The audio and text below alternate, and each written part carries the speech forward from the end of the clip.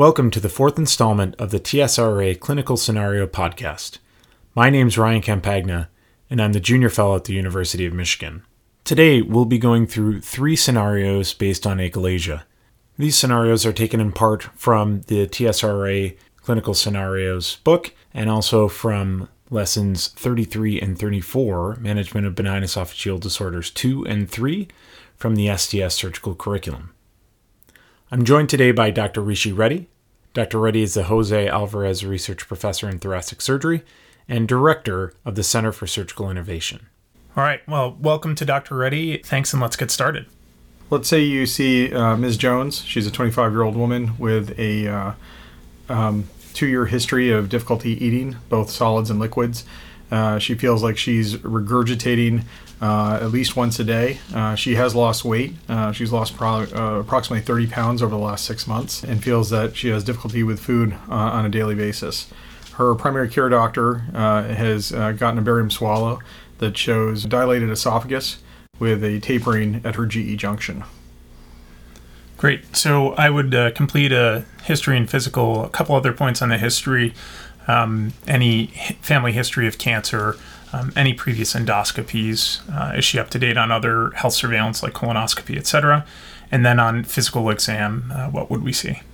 So she's 25. She doesn't have any other major known medical concerns or history that she's aware of. She's never had a colonoscopy. She has not had an upper endoscopy either. On physical exam, somewhat unremarkable. She's age appearing and no apparent distress. Has a BMI of 22. Okay. I would order labs, a CBC, a comprehensive metabolic panel, in addition to the barium swallow, because I have a suspicion for achalasia. I think we could proceed with endoscopy and also high-resolution manometry. Okay. She gets an upper endoscopy, which does show a dilated esophagus with tightness at the GE junction. Her lab work is otherwise unremarkable, and her manometry shows 100% failed peristalsis, normal tension at the GE junction, but no relaxation. Okay, so in summary, I'd have her back in my office. This sounds like a young woman, 25 years old, who's coming in with a primary diagnosis of achalasia. And so I would talk to her about the disease and the treatment options, which are all include surgical palliation of the lower esophageal sphincter. And that can be accomplished through pneumatic dilation or through surgical myotomy.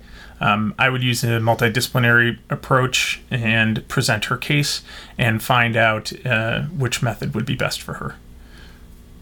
Okay, so let's say she chooses to go with a Heller myotomy and partial fundoplication. Please describe for me, how would you approach that, or how do you do that surgery? Great. So I would do this transabdominally and minimally invasively, so gain appropriate safe access. I would complete an anterior dissection and esophageal mobilization.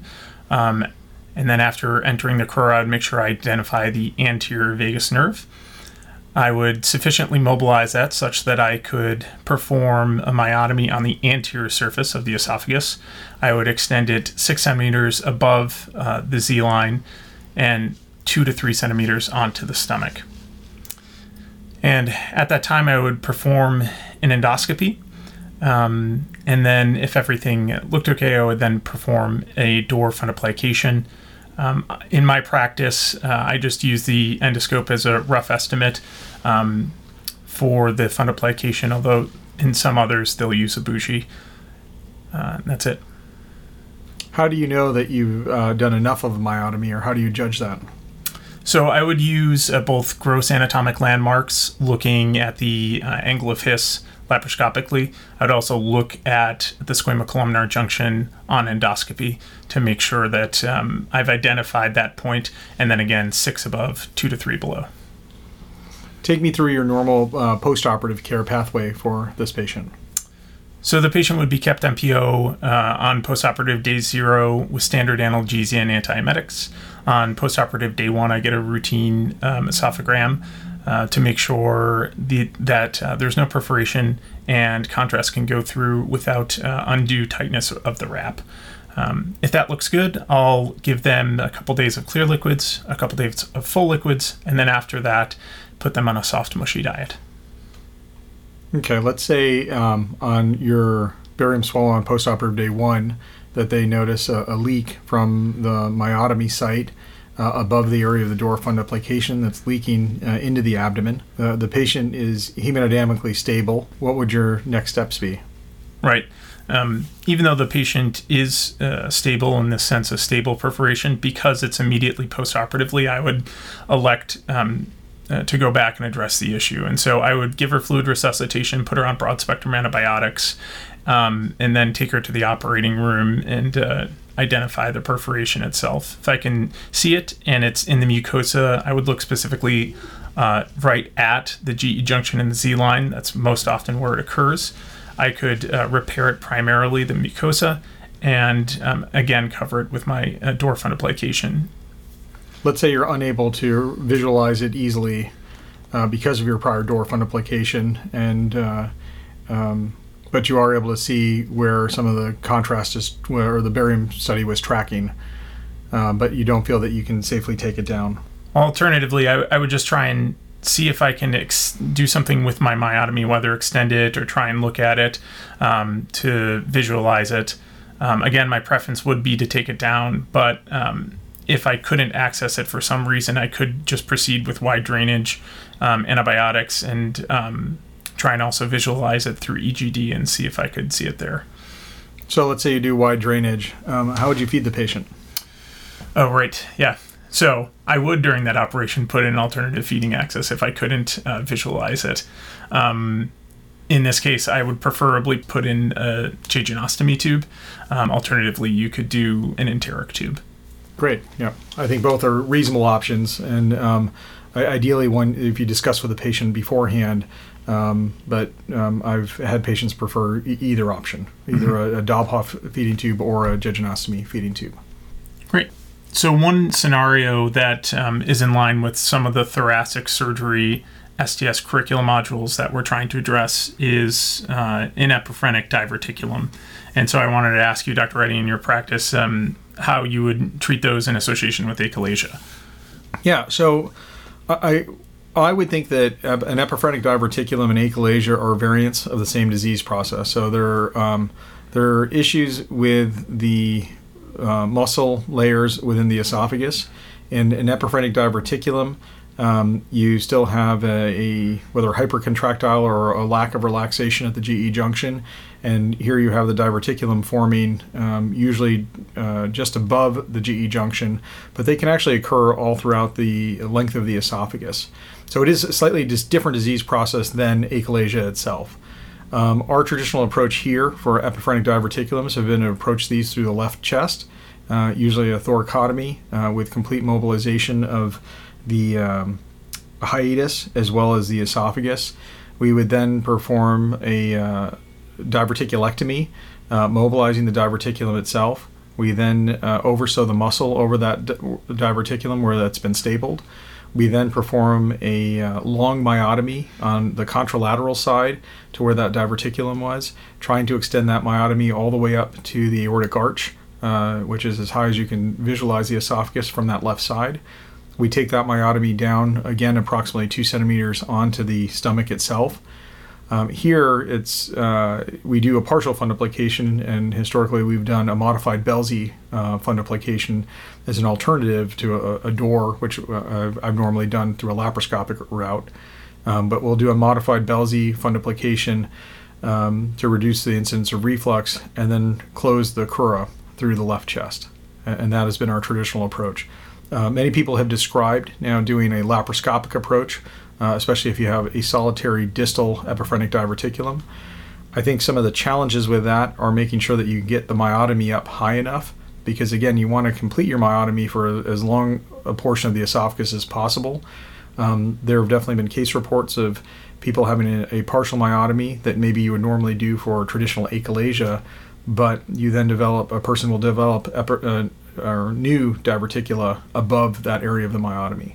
And so that's one of the limitations with the laparoscopic approach. Great. And then finally on this, we do in our curricula have a section on POEM.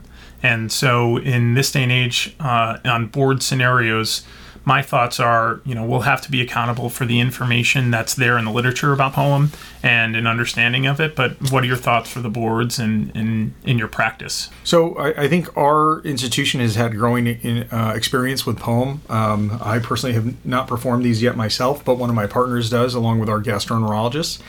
I think you have to be aware of the indications for it. It is still not widely covered by insurance, at least in the United States. And so that has been a challenge for patients to get that option. I do mention it to patients when I see them for achalasia as an alternative to the Heller myotomy and door fundoplication, which I do perform laparoscopically. So I think it's growing as an option for patients. So I think you have to understand, one, is your institution offer it? Two, understand that not all people will have it covered by insurance. And then understand what those complications or benefits are from that.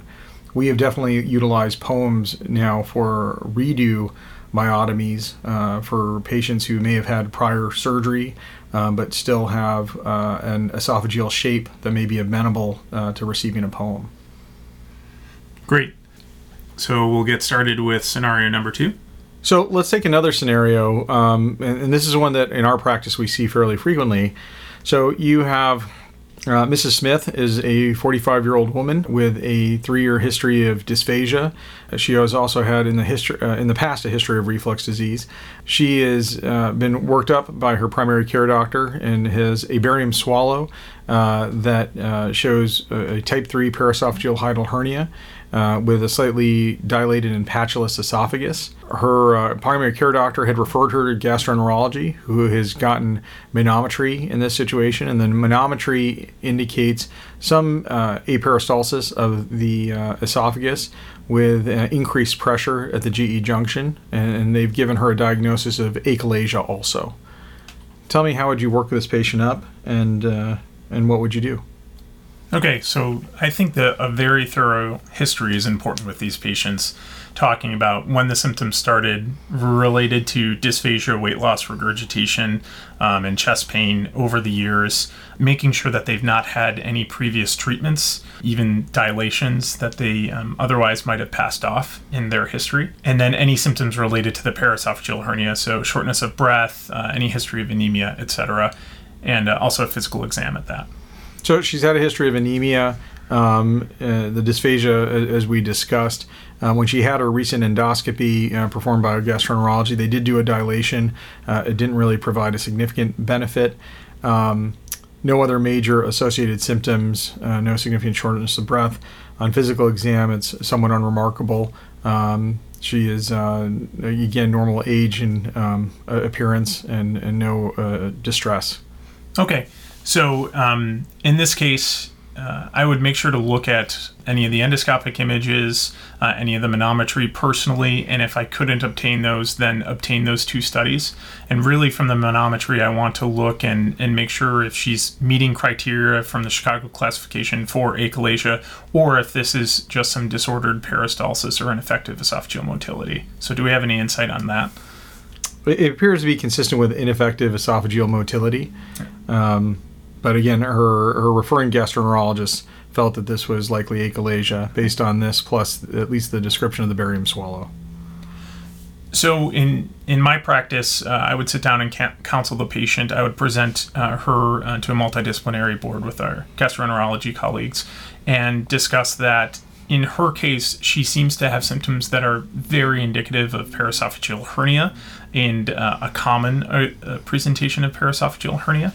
And so I believe that treating her as such de novo is a reasonable approach. And so I would counsel her that I would take her to the operating room and perform a standard paraesophageal hernia repair. One thing that is different is if there's IEM or dysphagia coming in, I definitely only perform a partial fundoplication, and I would offer her that. What approach would you offer her for that repair? We would do that transabdominally, laparoscopically. Okay. Let's say you perform a laparoscopic repair of this, and a week or 2 later she shows up in your clinic and she's having dysphagia. How would you address that? I would do a full history and ask her what she's been eating, how specifically it's been going down, the type of dysphagia that she's had, and any other associated symptoms. Then I might consider getting barium esophagram to start as well. So she feels that food is sticking. She's on a soft food diet, which she started a few days after being discharged from the hospital, and she feels that most foods are sticking in her mid-chest. She is getting things down, but feels that this is different than it was prior to surgery. Okay. And I think that's a key point. So, some swelling related to the wrap, even though we did just a partial wrap, can be expected.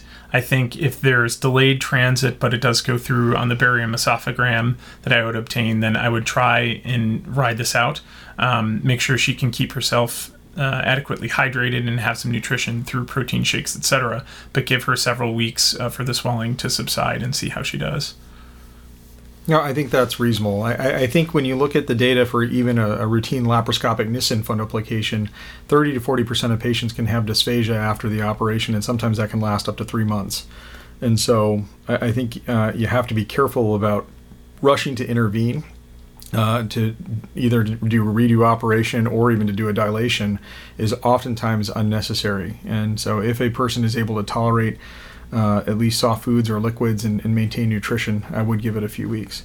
One other thing I would highlight, which I think you did very well on here, is that it is not uncommon for someone to have an achalasia type appearance when you have a paraesophageal hernia that is pressing on the esophagus and on the distal esophagus. And so this sometimes can be very confusing for the referring doctors in terms of understanding what the pathology is. And so I think the first step always really is repairing the paraesophageal hernia. Doing that and doing a partial fundoplication still leaves options in the future for either a myotomy or potentially a POEM if there is true achalasia. But I think it is fairly rare to have both achalasia and a paraesophageal hernia concurrently. Right.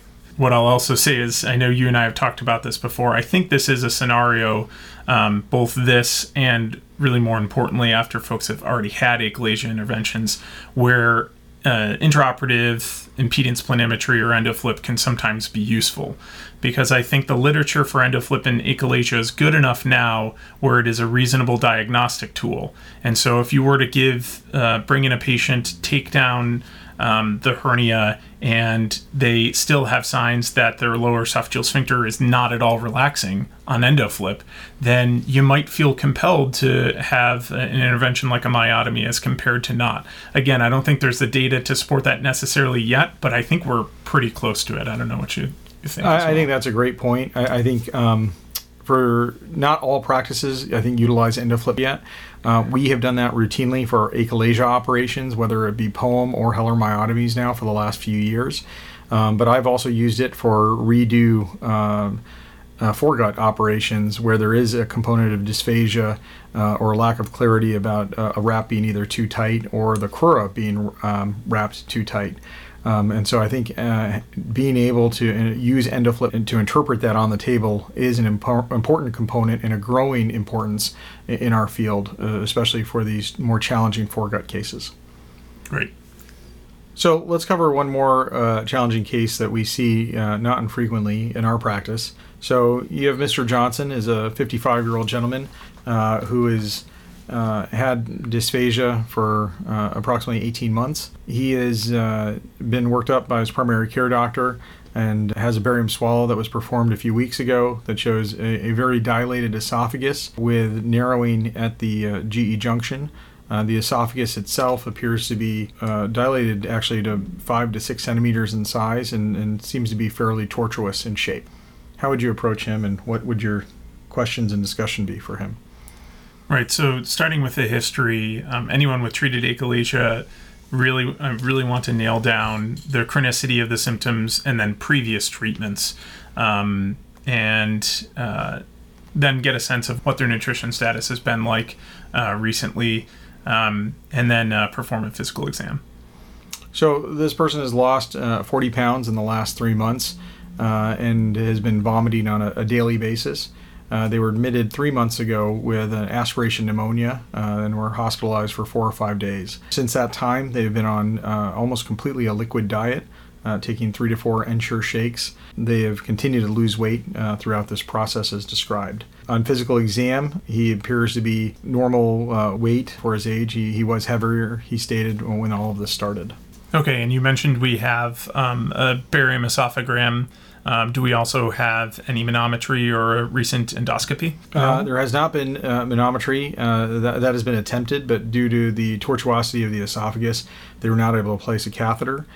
He did have an esophagoscopy performed, an esophageal gastroscopy that did show a significantly dilated esophagus with a number of circuitous turns. The GE junction was visualized and able to be gotten through after a significant amount of effort. The stomach itself appeared to be normal with no concerns. Okay, so I would discuss with the patient that I believe after this, all of his long-standing achalasia, he has what's known as end-stage achalasia. And part of that is a physiologic term that's used when previous treatments have failed to palliate the lower esophageal sphincter, and the current anatomy does not allow patient to maintain their nutrition and hydration appropriately. And so in my hands, a treatment for that, if I believe the LES is fully palliated, would be an esophagectomy. Because of that, I would try and do a further workup. One thing I would get is a CT abdomen, pelvis, and chest. Just want to make sure we're not missing a large hernia or something that would alter the anatomy of his swallowing, and then check out the foregut anatomy as well. And then I would check some labs, CBC, CMP, try and get a sense of his nutrition. Because this being such a big operation, I want to see in my mind if I can get his nutrition better before it. So let's say you check his nutrition and his albumin is 3.2. His pre-albumin transferrin levels are also low. How would you address that? I think it's reasonable, someone in this case, to try and give them a course of nasoenteric feeding to try and prehabilitate them, get them stronger, a course of, say, 4 to 6 weeks. Again, I don't think it's unreasonable to do as someone with an esophageal neoplasm, for example, before a major operation. I would see if they're interested in doing that. I think practically speaking, that's not always the course, but I would have that discussion. No, I think that's very important. I agree with that. I think in these tough scenarios, there's 2 key questions you have to think about. The first is whether or not this person may benefit from a myotomy, if we think that this is still achalasia, even in the absence of manometry data to support that. Once you have a quote-unquote sigmoid esophagus, or where you have a significant tortuosity or even a right angle of the esophagus before it empties into the GE junction, no matter what you do to the GE junction, someone will still have a sink trap-like effect in terms of food sitting in the esophagus, and it's very hard to straighten out the esophagus and pull that into the abdomen during an operation. So I think that's one key aspect, is understanding that in this situation, a Heller myotomy or a POEM are not going to give the patient the benefit. The second question here is also, does this patient need to have an esophagectomy, or can they be managed non-operatively, just given the risks associated with an esophagectomy? I think in this situation, this patient has had an aspiration pneumonia, they are losing weight, they're unable to eat, and they're regurgitating regularly. I think this person does need to have something done. You may encounter patients with this exact same clinical scenario in barium swallow, but who are maintaining their weight, not having aspiration pneumonia, but they do have dysphagia and occasional regurgitation. Someone like that may be someone that you choose to watch and work with them on diet modification, as opposed to pulling the trigger for an esophagectomy. Great. So one thing I also wanted to ask you about is patients who come in, maybe not in the end stage, but after they're previously treated. How do you differentiate what you think has gone on with previously treated achalasia patients in all across the spectrum, from a recent treatment to years ago? So, this is a tough situation. And again, even though we know we can palliate the GE junction, we know we're not fixing someone's peristalsis or the ability for the esophagus to push food down. So there, I think having a barium swallow and starting a little bit fresh in terms of reevaluating what things look like is helpful. Sometimes we've redone manometry in this situation. I think with manometry that shows a lack of relaxation of the GE junction, even with a prior history of a myotomy, whether it's been done elsewhere or even done by myself, Sometimes we have taken these patients back for a redo Heller. Sometimes you can actually take down the door fundoplication and do a redo myotomy on the lateral side of the esophagus. Another option in our practice with my partners who perform POEM is to do a POEM in this patient who has significant recurrent dysphagia. These may or may not work all the time, depending on what the causes are, but they're definitely less morbid than an esophagectomy. So that is sometimes our first step with some of these more challenging cases. Great. Thank you so much for your time this afternoon, Dr. Reddy. I think we've appreciated your insights, and thank you all for listening. Thank you.